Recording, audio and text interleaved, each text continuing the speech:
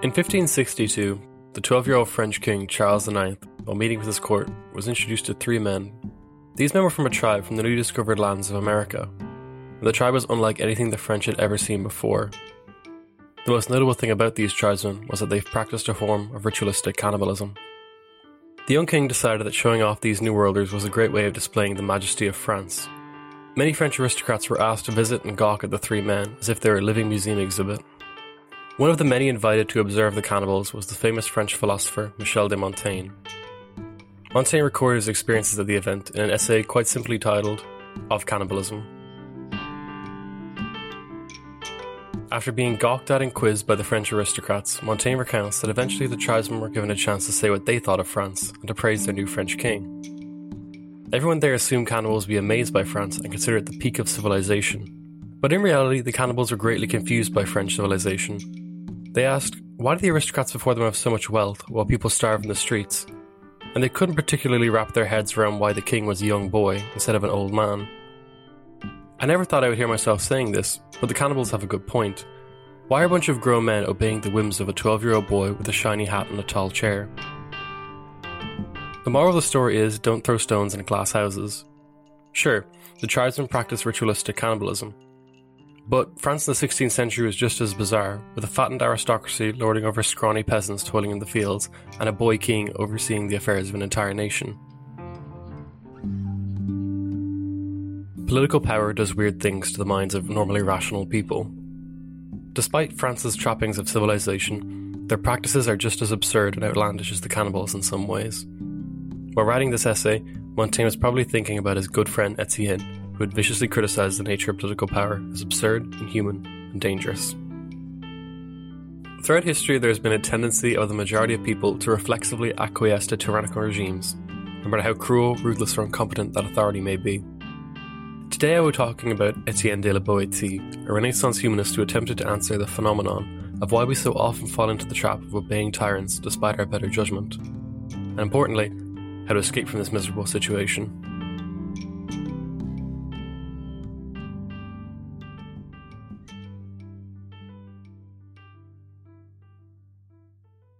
In some time around 1530, Etienne was born into an aristocratic family in a small town called Sarlat in southwest France.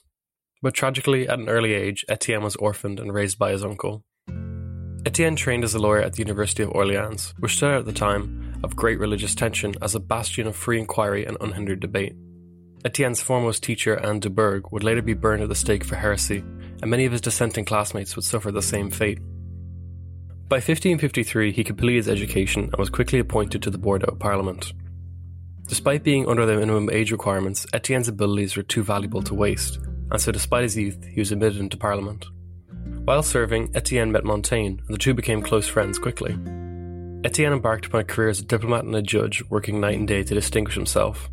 When not working, Etienne buried himself in the literature of ancient Greece and Rome, even writing his own translations and composing poetry. It is obvious when reading Etienne that he was obsessed with ancient history, constantly finding parallels between the ancient world and contemporary France. Being part of the humanist movement, Etienne admired the literature of the ancient world and wished to see its revival and emulation. Despite a bright future, in 1563, at the depressingly young age of 32, Etienne tragically died. A heartbroken Montaigne wrote a lengthy essay entitled On Friendship, praising his good friend Etienne and lamenting his passing. Etienne is a relatively obscure figure today, and we do not know very much about his life, and most people that do know about him are only aware of him due to Montaigne's praise. But Etienne wrote a short treatise entitled A Discourse on Voluntary Servitude, which is, in my opinion, the most original piece of political writing in the 16th century and the first work in the Western world that called for mass civil disobedience against the state. Etienne begins his discourse on voluntary servitude with a simple question: why do people obey tyrants? How can one single person hold so much power over thousands, if not millions of people? He states that his aim is to explain how it happens that so many men, so many villages, so many cities, so many nations sometimes suffer under a single tyrant who has no other power than the power they gave him. The more we obey a tyrant, the more we embolden their ego. Slowly through passivity, a single person becomes a monster who can dictate the destiny of thousands, if not millions of people. Etienne questions how it is that people not only obey their rulers, but are driven to a state of passive servility. If we had two armies clash, one a band of people defending their freedom and the other a horde attempting to suppress the freedom of others, who would win? Etienne believes, at least in the abstract, the side fighting for freedom would win every time. He says, one side will have before it in its eyes the blessings of the past and the hope of similar joy in the future. The battle will be dangerous, yes, but in the end, the side for freedom will be fighting not only for their own freedom, but also for their children, giving them even more reason to fight.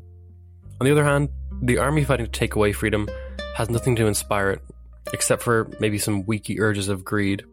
But this fades before danger, and can never be so keen. But when Etienne looked around at the 16th century in Europe, he saw a world increasingly dominated by absolutist monarchs who were pushing to cement and centralise their power further. Kings claimed their position was ordained by God, and they even had quasi-mystical powers such as healing touch for the sick. Complete lunacy in Etienne's mind. Tyranny was an often discussed aspect of medieval and Renaissance thought. Tyrants are usually conceptualised as those who seized power unjustly or disrespected the established laws and customs of the land. For many contemporaries, a tyrant was a king gone wrong. But Etienne believed the rule of one person above the rest is tyranny. Whether they had risen to positions of power through elections, conquest, or inheritance, they were all just as bad as each other. All kings are tyrants. Etienne wondered why people are willing to endure the hardships and humiliations that tyranny often inflicts. He believed no state could survive without the tacit consent of the majority of people. A government does not need to be popular or useful to survive, it must merely ensure that people will not rebel. By not resisting, people slowly become voluntary slaves, leading to the title of the essay, A Discourse on Voluntary Servitude. This habit of obedience becomes ingrained in a people, leading to a reflexive, almost involuntary obedience to political authority, despite its cruelty. To set the record straight, Etienne explains what he thinks human society ought to look like: a community of friendly equals. Etienne, in line with ancient Stoic thinkers, believed that we ought to live in accordance with nature, which guides us towards virtue. So what does nature tell us exactly? Well, first and foremost, nature tells us that all human beings are equal. We are all created in the same likeness. In Etienne's words, so that each of us may find himself reflected in another. Any inequalities between us in strength, intelligence, or thrift only exist so that we may promote fraternity and helping our fellow man. These inequalities in our abilities or talents do not give one person the right to dominate over another. Etienne explains that if in distributing her gifts, nature has favoured some more than others, with respect to body or spirit, she has nevertheless not planned to place us within the world as if it were a field of battle. There is no excuse for anyone to be the master of another. This makes any form of violence against another wholly unnatural, since nature has not endowed the stronger or clever in order that they may act like armed brigands in a forest and attack the weaker. We have even been given the gifts of speech and rationality so that we may work out our differences between each other. What room does this exactly leave for political authority, though? The answer is basically none. For Etienne, if we led our lives according to the ways intended by nature and the lessons taught by her, we should be intuitively obedient to our parents. Later we should adopt reason as our guide and become slaves to nobody. Equality is a natural order of things, while subordination is wholly perverse. The only legitimate authority is parental authority, and even then, it eventually wanes as a child grows. If we followed nature, we would respect one another's inherent dignity and freedom. There's little room for kings, commissars, or presidents in Etienne's utopia.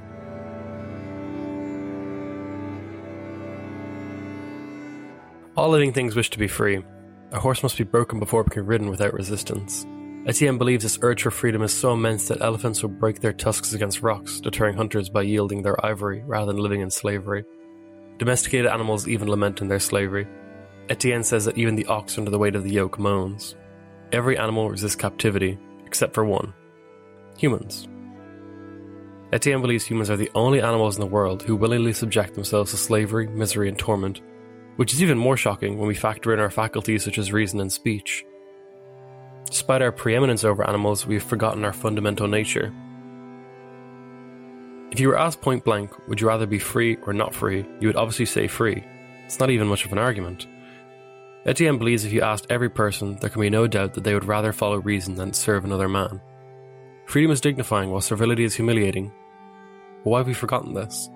How could anyone consent to such a situation where one single man held all the power while the rest kowtowed to his will?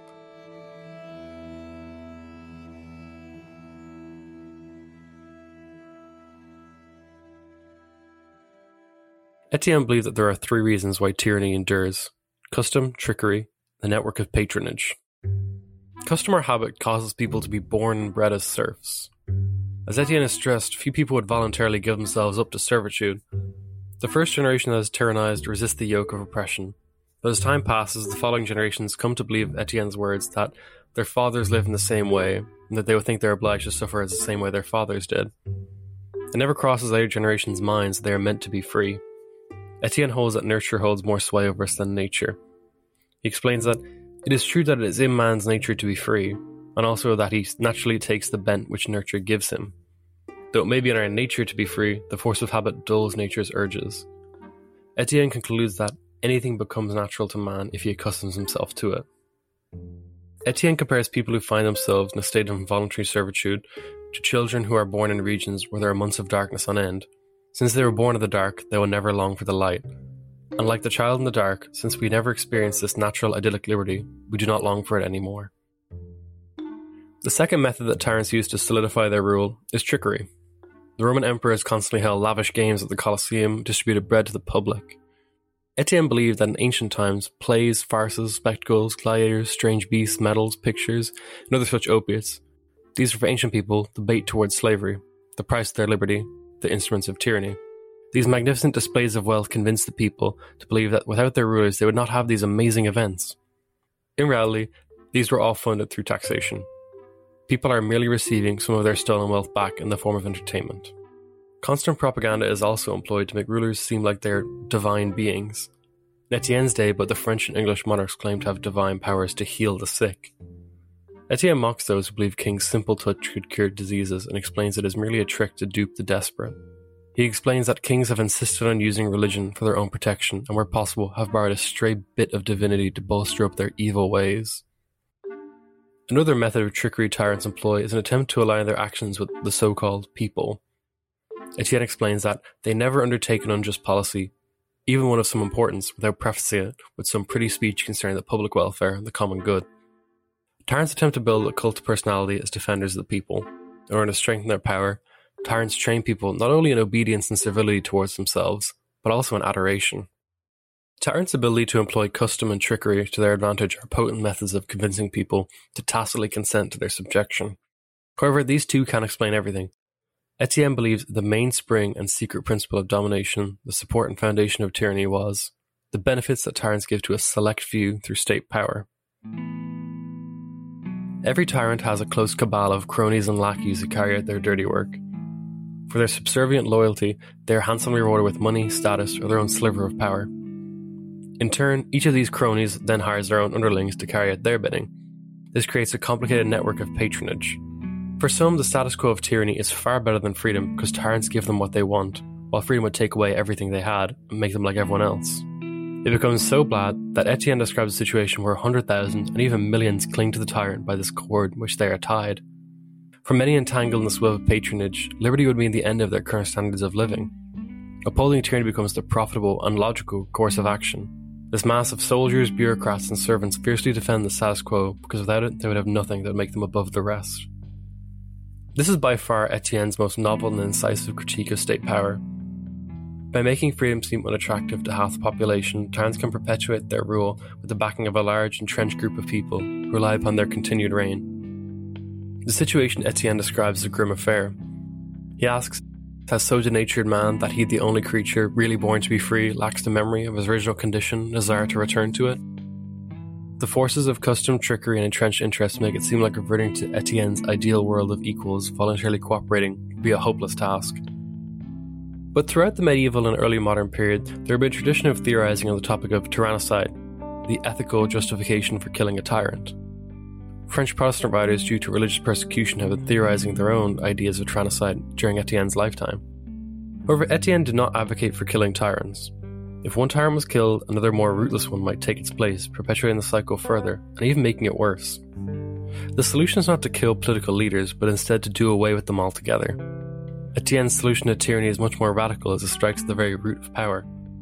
Instead of fighting against the forces of the state, we should simply withdraw our consent in an act of mass civil disobedience. Etienne reasons that the state is upheld by our tacit consent and habituated reflexive obedience. However, the state is not a magical and transcendent force. As the later classical liberal thinker Frederick Bastiat would argue, the state is a great fiction. The state is an artificial body, not some colossal beast. In reality, it is composed of people who have no right to demand our unquestioning obedience. The state is supported not by our genuine consent, but by the more nefarious tacit consent. If we simply learn to say no, we are already on our way to disassembling the most tyrannical regimes. Etienne explains that if not one thing is yielded to them, if without any violence they are simply not obeyed, they become naked and undone. Just as when the root receives no nourishment, the branch withers and dies. Etienne reasons that we would then see the truth of political power, that it is illegitimate, against nature, and wholly untenable.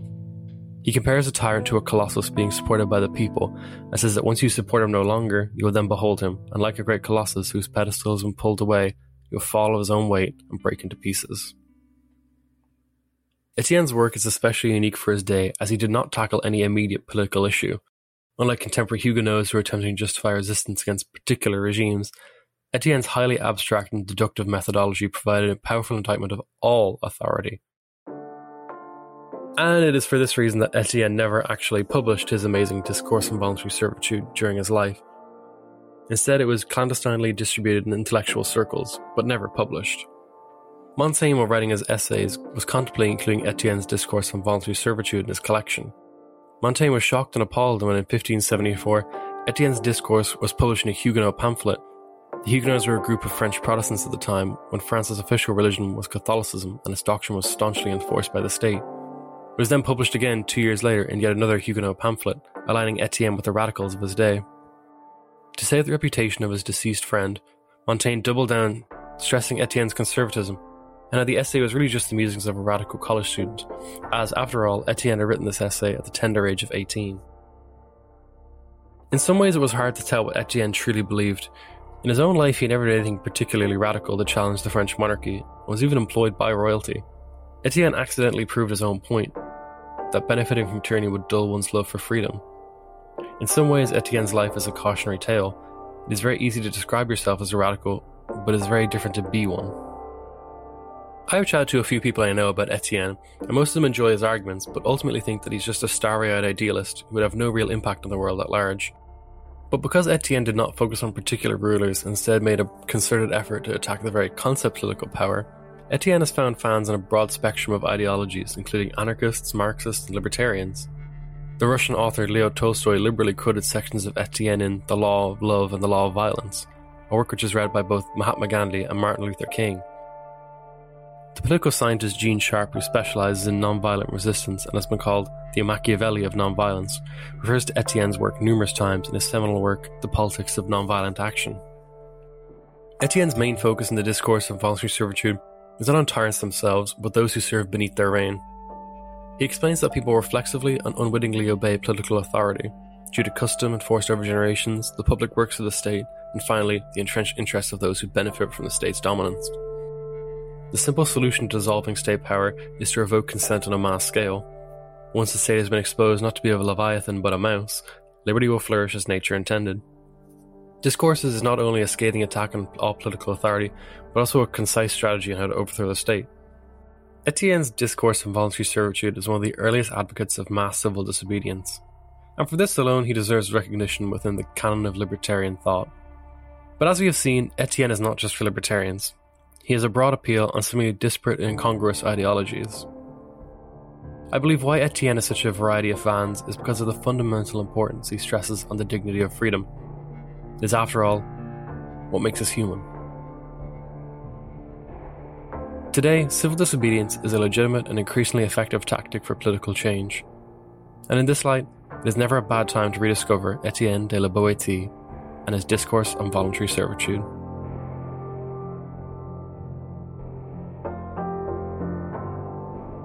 Thanks a mil for listening. I hope you enjoyed this podcast, and if you did, you can subscribe on Apple Podcasts, Spotify, and wherever else you may listen to podcasts. Visit the website www.libertarianism.org to find more podcasts like this one. I hope to see you next time.